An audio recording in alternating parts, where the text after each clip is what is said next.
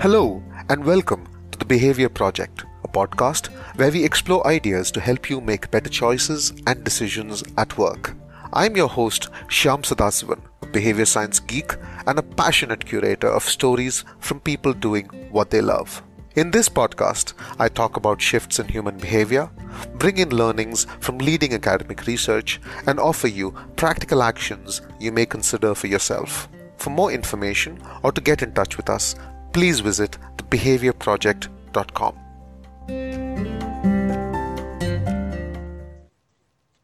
Hello and welcome to another episode of the Behavior Project podcast. I'm your host, Shyam Sadasivan, and I'm delighted to welcome my guests today from Diversity Dialogues. I have Ritesh, Rajani, and Madhumitha Venkataraman here with me. We have been talking about getting together for some time, and I'm absolutely delighted you both could join me today. I would love to hear more about what you do and your efforts in the D&I space, the diversity and inclusion space, which is what we're going to talk about today.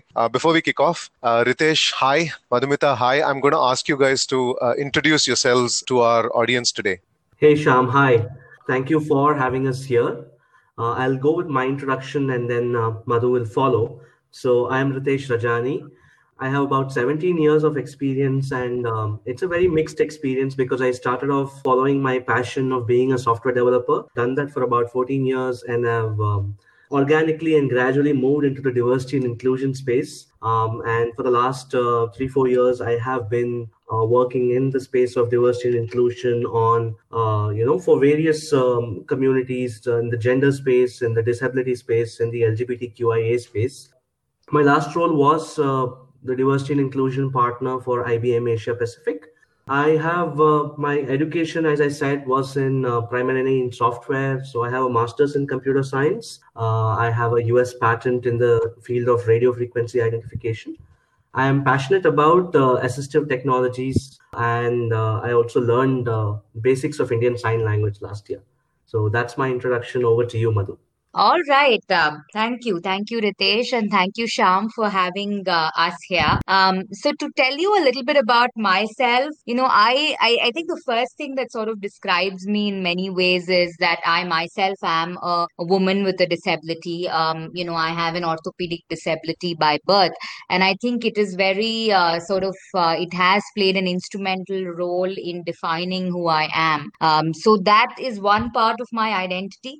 Of course, there are many other things that I could say about myself. I come from a Tamilian family, born, brought up, lived in all other parts of India except for Tamil Nadu. And educationally, I come with a background in HR, followed by a background now in counseling. So I'm also a certified counselor. And of course, I started off as an HR professional, ended up working with companies like Mercer, GE, then moved on to Snapdeal, where I was playing a dual role of being their head of HR for the South, as well as leading their diversity and inclusion agenda, and also then leading diversity and inclusion for Hindustan Coca-Cola beverages. So have had extensive experience in diversity and inclusion. I think it's clearly also an absolute passion area for me. And this includes a whole gamut: region, religion, identities, all kinds of identity, age, gender, disability, LGBTQIA. The idea is to make the world more inclusive for everybody. That is my dream. So thank you once again. Back to you, Shah. Thank you guys so much. What a wonderful introduction. I have so much that I can relate to you guys with already. Ritesh, I'm also a fellow techie and moved into areas of HR eventually through my career. And Madhumitha, I speak Tamil and I'm in HR. So I know this is going to be a fantastic conversation. You guys have, now that you've introduced yourself, I feel like talking to you about your career progressions, but we are going to stick to the plan and talk about diversity dialogues because, that is, I'm going to postpone the career conversations to another episode maybe. You guys started Diversity Dialogues. I'd love to know, what's the story behind it? How did you start it? Why did you start it? And what do you do in Diversity Dialogues? the whole idea of diversity dialogues did not really exist, or it was not like we were like, let's all come together and do something. It was not all of that. I think it started with me being a part of a national forum, wanting LGBT inclusion in that forum happening to a large extent. Me knowing Ritesh a little bit, pulling him, and then another friend, us making a guide together on LGBT inclusion at the workplace. This is something that you could still see on Orinum. It's a 12-page small guide which we had built and built in for NASCOM. So it started from there. Then we felt like people these days don't seem to be reading guides. So we decided we'll make a video of us talking about policies, practices, and again, how do you make organizations LGBT inclusive? I'm talking about 2016. So at that point in time, Section 377 was pretty much there. I mean, and all of that. So there weren't too many organizations doing things in this space. And we thought it might be good for us to put out some material. Now, so we created some kind of a video. To be honest, for me, what I take back from, how diversity dialogues came together is really an ability to listen to feedback, which I believe I have. So one of the people saw the video and said, no, this video doesn't sort of match up. So you need to make a more professional video. And we started from there. Then we decided to make a series of videos. That person happened to then sort of also participate in the team and joined the team. Then came in a few more people. Then a logo got created and so on and so forth. So that's how the whole journey of diversity dialogues really started. It started with feedback coming our way on saying, can you tweak a particular video? And every time now somebody gives me feedback, I always think there's a greater story which is going to come from there. That's how Yes. I see it.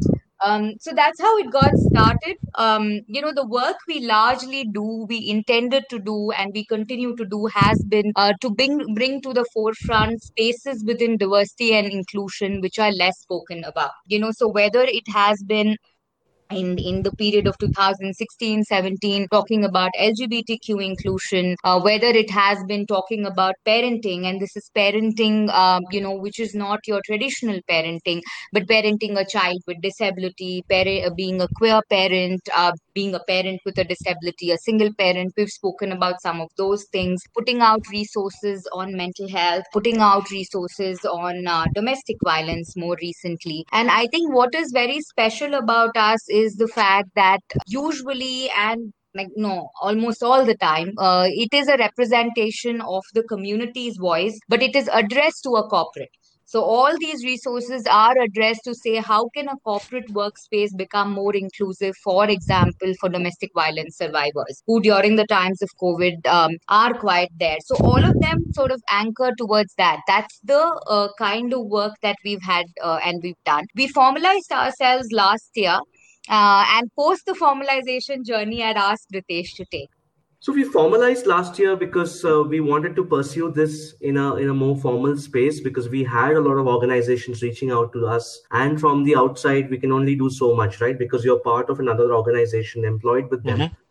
You can only sort of give resources which are already available. But of course, the need to drive inclusion further. Being a consultant is possible, right? Because organizations do want to work with you. They want you to come in, do the trainings, give insights to leadership. And that's what we are doing today. Why do we do this? I think, as Madhu would have said, we are in this space for the passion in the work, in driving inclusion forward and seeing it become a way of life. And that's one thing. And we try to bring, even in the corporate space, we try to bring the voice of the community, the areas that we consult. And most importantly, because we are, the whole team is generally focused on the corporate. We are closely tied to corporates. We try to align diversity and inclusion to what the business needs. So I think that's how we've formalized. And today our work is with various clients, in different spaces of whether it's manufacturing, whether it is technology, whether it's e-commerce, whether it is startups or multinational companies. So we are trying to take the barriers of inclusion in some of these traditional spaces like domestic violence or even LGBT, which some companies are still starting out on. First, sort of make them understand that this is relevant to the workplace, because it's always what is the business need? Why do we even discuss these topics? and then go beyond that and try to build it into their processes and systems. So that's the kind of work Diversity Dialogues is doing. Right. And your work is largely with corporates and organizations, correct? Yes, while Yes. it is with corporates and organizations, we have done work beyond formal corporates, and by workplaces, I think we mean not just formal organizations, but it could be a startup, it could be a non-profit. We have also sort of spread the message of inclusion at various educational institutions by speaking to them and seeing how we can make education inclusive in there. And also, I think we have worked with communities. Some of us have been part of the Bangalore Pride, the Mhm. Nama Pride, and tried to drive accessibility in that space. We worked on mentoring members of the transgender community. So while we are tied to corporates, I think we do our passion goes beyond just the corporate or companies to various other spaces as well.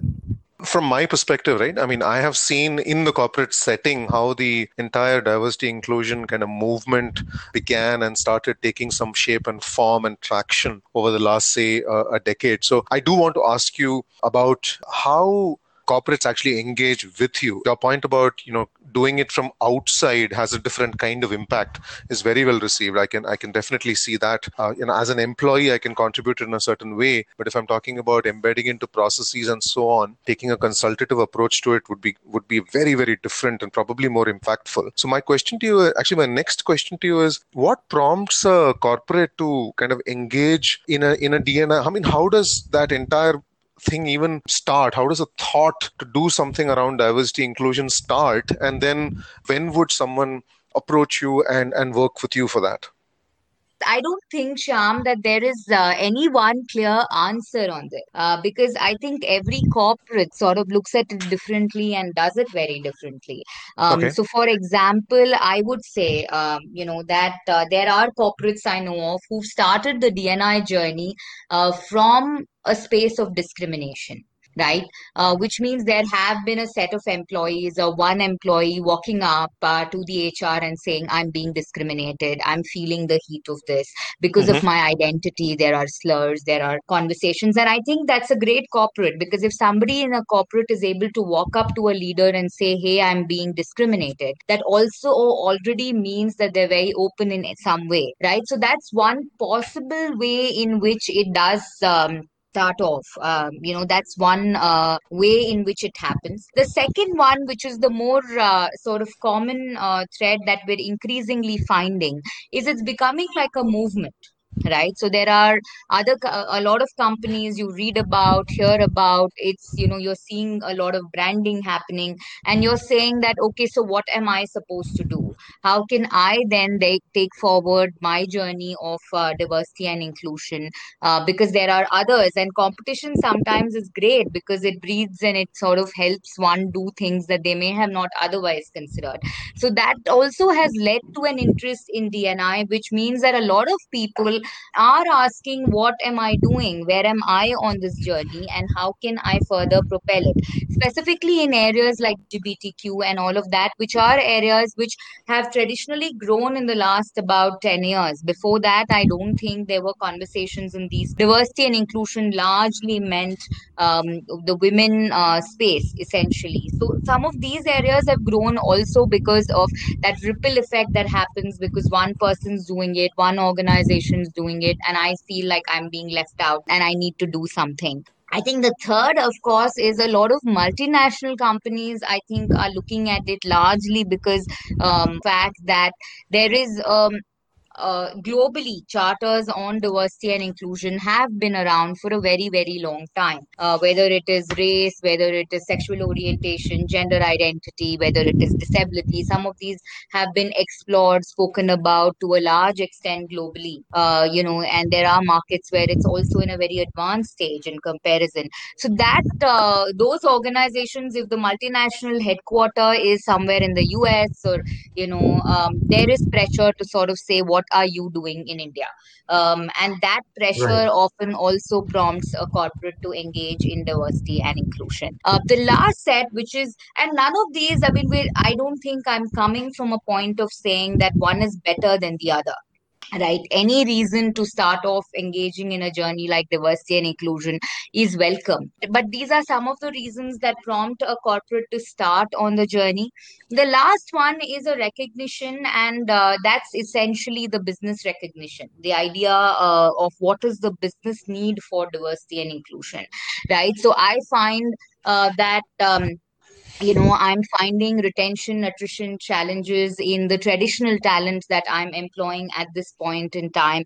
If I employ a different kind of talent, maybe it will help me in my retention, in my attrition. It will help me maintain my talent a lot better. From a business angle, I find my customers are significantly belonging to a particular group, and that group doesn't get represented in the company, in the employee population that one is looking at. Can I increase that? Can I look at that? That becomes the last reason why I have seen this come to the forefront. So like I said, no reasons better than the other. It's good as long as one is engaging in it, is how I would see it. Right. I think it's also the point I would like to take a little more ahead on the point of what Madhu mentioned, that there is a lot of industry talk about it, right? And today, I think there is a lot of talk about unconscious bias and what impact that has on decision making, and how does it translate into something being lost out because of biases being played. So a lot of organizations I know have also sort of looked at unconscious bias, and then from there charted the part around diversity and inclusion. There is also this mandate on representation, right, where a lot of numbers are being tracked of what is the representation of. Largely, it started with gender, but now I think it's numbers are being tracked across the board. But it's also not just overall numbers, but at various levels, right? Because if you notice that it is going to be a pyramid, and it gets sharper as it goes on the top for any kind of minority community that we are talking about.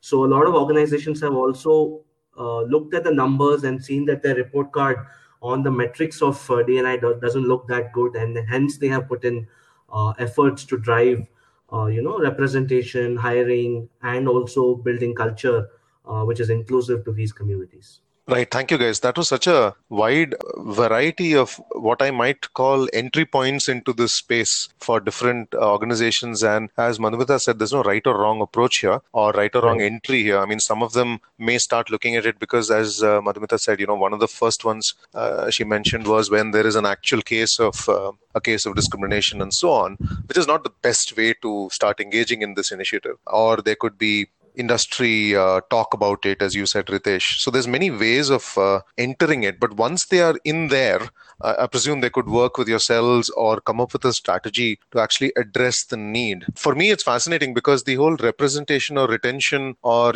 from a talent perspective, a lot of people I've spoken to about D&I talk about stuff like diversity hiring, which I find a little difficult to kind of relate to directly, because it seems to almost set a mandate to hire more women, because that's the one thing that people seem to really relate to, unfortunately. But as you yourself have described, the work you're doing goes well beyond gender into so many other spaces. So I'd love to know, in the work you're doing in India, what's the current general state of affairs in people's minds on what's happening with D&I, what are the areas that are getting traction? What's going on in this space in India right now?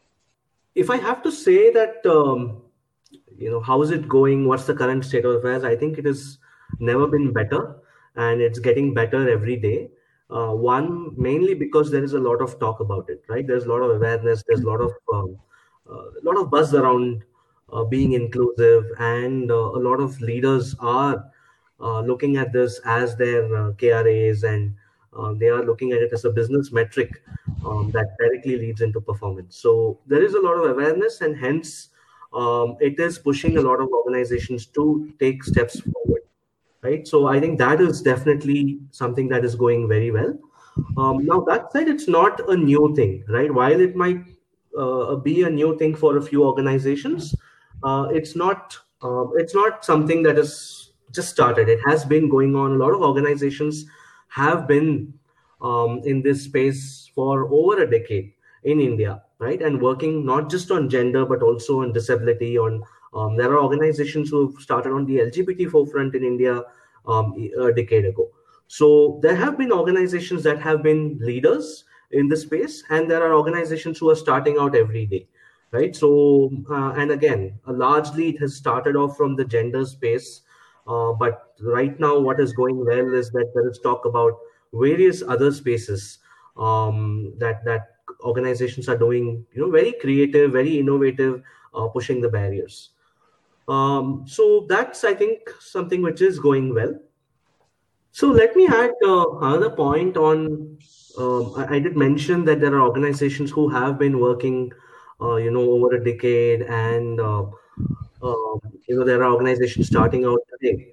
The good news is that we do have a lot of data and statistics, also, from organizations like CII and NASSCOM, also private players and consultants who have looked at how this industry has progressed, not just gender, but also there are metrics on disability and a few studies on LGBT as well.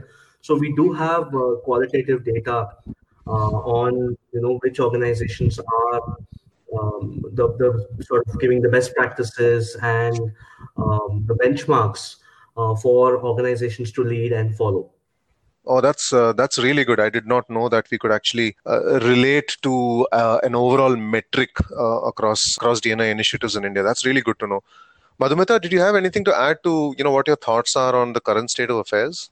Yeah, so I definitely think that about the last 5 years, this space has become quite explored by many organizations, workplaces, corporates in general. If you even look at it minus the corporate world, because the corporate system is a microcosm, a micro of the larger society that we live in. And in the larger society that we live in, there is greater conversation, whether it be the Me Too movement, whether it be talking about Black Lives Matter, or many of these things. I think they have come to the forefront a lot more.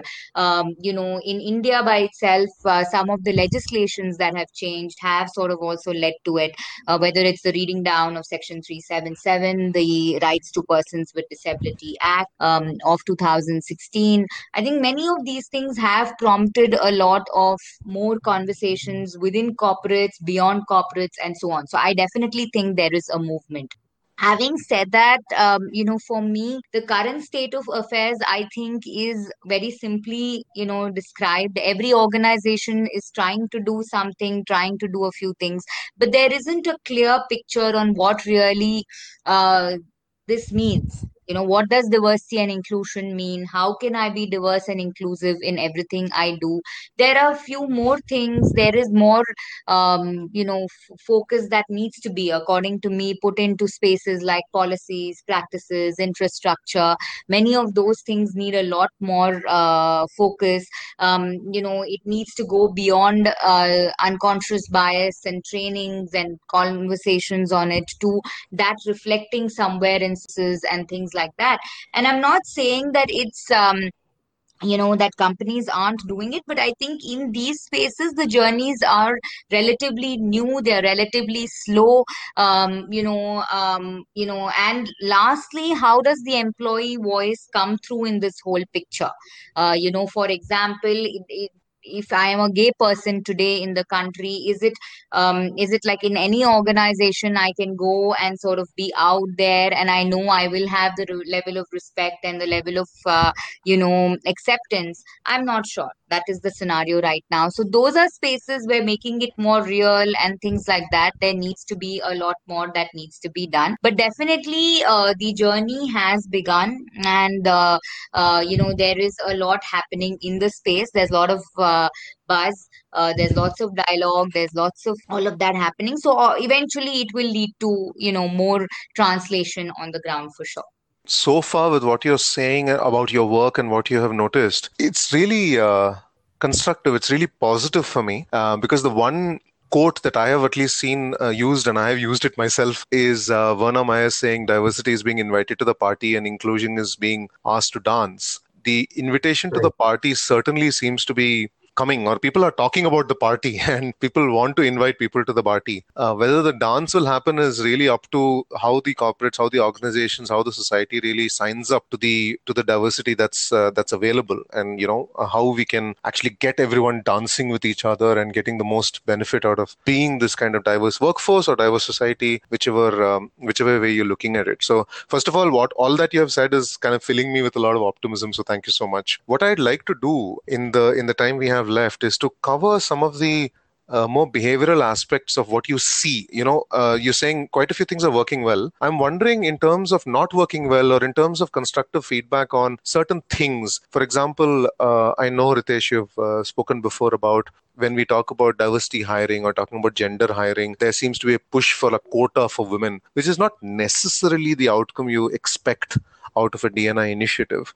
You want a diverse workforce, you want variety of opinion and so Right. on. Doesn't necessarily translate into, your recruiters just, finding women even if they don't fit the bill for the work required. Because clearly that would not be a great behavior to see. In terms of the behaviors, other behaviors that you may see that you would like to say, aha, you know what, if you just did that a little differently, our initiative would really go better.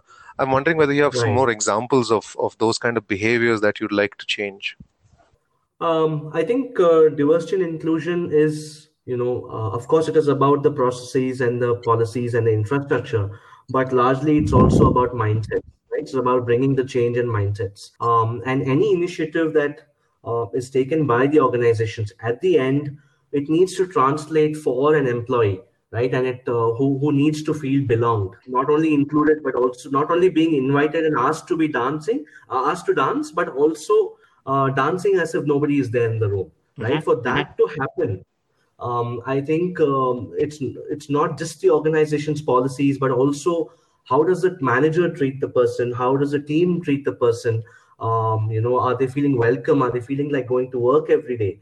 Are they having enough opportunities to grow, excel? Are they compensated fairly, and getting the promotions and being able to progress like everybody else?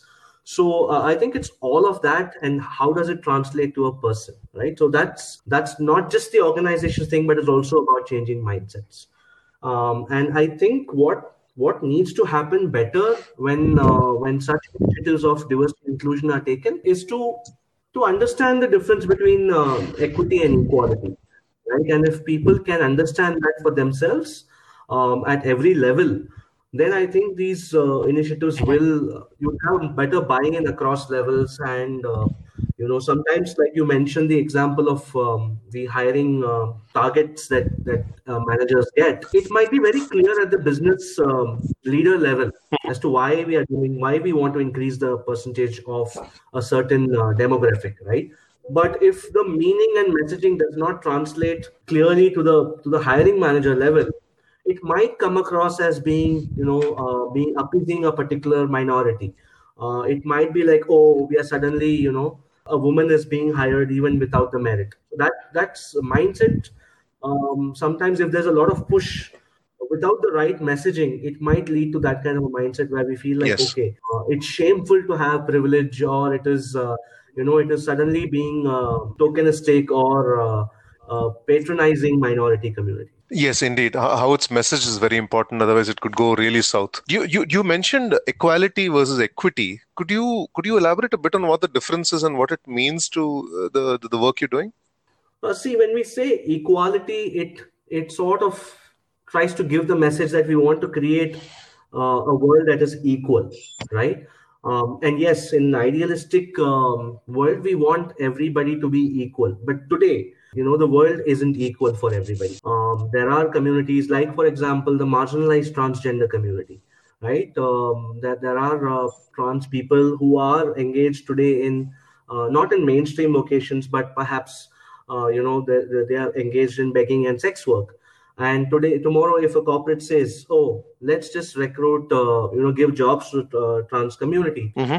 it's not going to happen, right? Because even if you say, okay, now I'm an equal employer and I'm giving equal opportunity to the trans community, just by doing that, it's not going to be enough where you have trans people coming and taking up jobs in the corporate sector, right? And that's where you need to focus on equity, which looks at where are communities being left behind? What are the gaps in skills, competencies, opportunities, and fill those gaps, whether it's a policy gap, whether it's a skill gap, whether it's an opportunity gap. And only if we work on certain affirmative interventions is that gap going to be bridged. So equity is bridging those gaps before claiming that everybody is equal. Madhu, do you have any other different perspective on equity versus equality? No, Ritesh, I think what you're saying is is right. See, I would take a more organization view on this, and I would actually say that something like what it translates into is, if I were to look at equality as a very simple yardstick, I would say everybody gets the same thing. So if I'm going to hire a person with visual impairment, a blind person tomorrow, I will not then go ahead and make some assistive, reasonable accommodations. I will not make a few things which are required to enable the person to perform. That's equality, saying the same thing they get, the same laptop they will get, and the same laptop an able-bodied person will also get. Whereas equity says that, if there is a person who needs a specific kind of assistance, a specific kind of accommodation, I am not going to put the equality scale there, but I'm going to say, what does this person need to do their job to the best extent? And I'm going to make that tweak so that I enable that person. And by enabling that person, I enable a system, right? So that essentially is how it really translates at a very ground level, where you're looking at it from a point of view of saying, I will do affirmative action, I will make certain accommodations, assistance reasonable, but I will do this because I need to create a playing field which is equal ultimately, right? And that's where I will support somebody in specific. So that's the way I would look at equality versus equity. I want to add one point there. So, while Madhu also has given all these examples, if people do not understand this, why we are giving, a different laptop, or why are we providing, for example, transportation services to pregnant women or people with disabilities, if that message is not translated clearly, it might be perceived as giving special privileges. Oh, you're doing so many special things for women, you're doing special things for people with disabilities. And I think somewhere down the line, that's why the specially abled word also came in to identify the community, right? So that message can be counterproductive if it's not delivered correctly. Yeah, I would tend to agree, and I therefore, on the overall mindset piece, in my mind, the actual ownership actually lies with the managers. So to get them, the managers of people in the organization, to get them to buy into the diversity and inclusion agenda, to get them to understand why, this is important, why is this necessary, how could they participate, what is the right way of participation. Because, for example, certain communities also are met with a certain gaze of sympathy, right, which very often happens. I mean, we do something every week called diversity dilemmas, where we have people reach out to us and talk to us about, any questions they have as they're working in a corporate or working in the DNI space. And I can tell you, one of the questions that very often comes to me is around this whole thing, that I feel like, I'm treated very, very uniquely. I'm treated with a lot of, people pity me. I'm treated with a gaze of sympathy. I'm not made to feel like I am normal, right? Which is equally problematic. So, for example, if there is a person with disability in your team and you're hesitating as a manager to not give feedback, or poor feedback to that person, because you're saying, oh my god, I don't know how will the person feel, already the person's doing so much even though there is a disability, you're actually doing that person a disservice, and you're doing the larger ecosystem a disservice as well. And that person's going to figure out, because eventually the person's going to come back to you and say, where is my promotion? Where is my career growth? And that time you're going to be like, no, I don't think you were performing up to the mark. So therefore mindset becomes, and managerial mindset therefore becomes like a very, very important thing to look at. Any kind of mindset change, behavioral change really starts from the top. So unless these initiatives are supported by and lived on a daily basis, as far as I've also seen by the leaders, it has a very it's a very difficult task. It's an uphill task unless you have that buy-in and that behavioral change right from the top. Definitely agree with that. And thank you. That was a capture of equity and equality, of ensuring that almost every person's environment or context is personalized for them so that they can be the best they can be. I mean, we talk about hyper personalization in today's kind of digital AI driven world, and a lot of it is coming to the HR world as well, where our interface within the organization, with HR itself and with leaders, is getting hyper personalized. So, not everyone would want. I mean, I reflect on my father's benefits, for example, when he used to be in a bank and they used to get this, LTC leave travel concession every year. And everybody used to get a vacation package, but not everybody wanted to go on a vacation, and not every year. And and they had no choice. They either went on a holiday and produced the bills, or they lost the money. But if you look at today, and when you talk about equity, equality, it's all about ensuring some people can take the holiday if they want to, but others can do something else with it. Why not? And that inclusive nature of understanding. This is an example from compensation and benefit. I'm sure there's loads of examples from other ways in which we treat our employees in corporates that can learn a lot from what you're saying. So thank you for that. Our time together is unfortunately coming to an end, Ritesh, Madhu. It's been amazing hearing what you do, and I can sense the passion and the energy that you bring to your work. I can hear the intensity you bring to this area, which is largely required by us. In the few minutes we have, I would love to Madhu first, and then Ritesh, tell us one final takeaway from you for our listeners today about the work happening in diversity and inclusion. Give us one kind of final takeaway for our listeners that they can walk away with. Madhu? My key message, takeaway for the viewer would be to say that diversity and inclusion is not just about leadership. It's not just about managers. It's not done just because a diversity and inclusion head is hired. It is each individual's ownership. It is each individual's responsibility to be more inclusive in everything they do. And it could start from anywhere.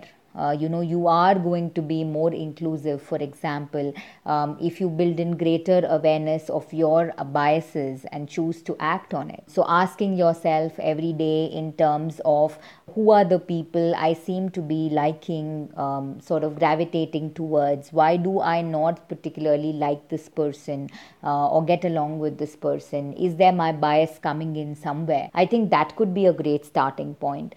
Giving yourself exposure to different communities, different groups, different kinds of people who on the face of it you may not choose to have lunch with, or you choose to have a conversation with at the first level, but still going ahead and doing that, putting yourself in a space of slight discomfort to be able to open yourself to new possibilities, new kinds of people, new areas, by itself would help you become a lot more diverse in your own circle, and then have greater diversity there, and thereby help also break some biases, have you become much more inclusive. The last is to just speak up. Speak up if you see a comment that's sort of not something that's appropriate, not something that you like, to call that out, not just for yourself, but for any other individual you see who's not being treated fairly or with respect. And calling out or speaking up does not always mean that you need to be, rude, you need to be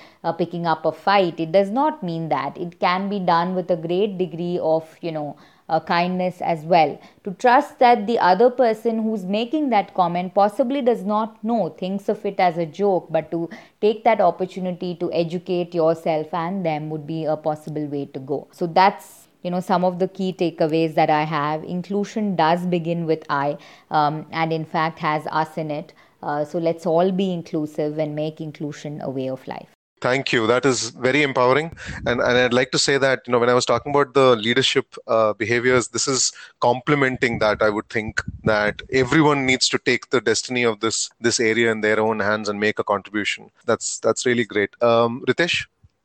I would say while we are looking at D&I in silos, and silos are perhaps required when you're looking at, building inclusion for specific areas which are not focused at all. For example, caste, right? We in the corporate sector we don't address it. So if we have to start looking at caste as an area of inclusion, there will be some things which are very specific which need to be done. So you look at it as silos, but also look at inclusion holistically because it's about a mindset of being inclusive to another person, right? And how you allow that person to be their best. So it could be things like working styles, it could be introversion, extroversion, it could be marital, parental, relationship status. So I think while we look at it in silos, it's important to look at it holistically as well. So look at intersections, look at what it means to a person to be welcome at the workplace. Thank you, Ritesh. Definitely, DNI has many, many areas within it. And even though each one of them needs to be addressed individually, as you say, the approach overall has to be holistic because they all interact directly with the people that we are engaging with. So, Ritesh, thank you so much. That was a lovely summary. It's been fantastic having both of you here with me. And I'm sure this will be a conversation our listeners will really appreciate. Again, thank you so much for joining me today. Most welcome, Shyam. Thank you for giving us the opportunity at Diversity Dialogues.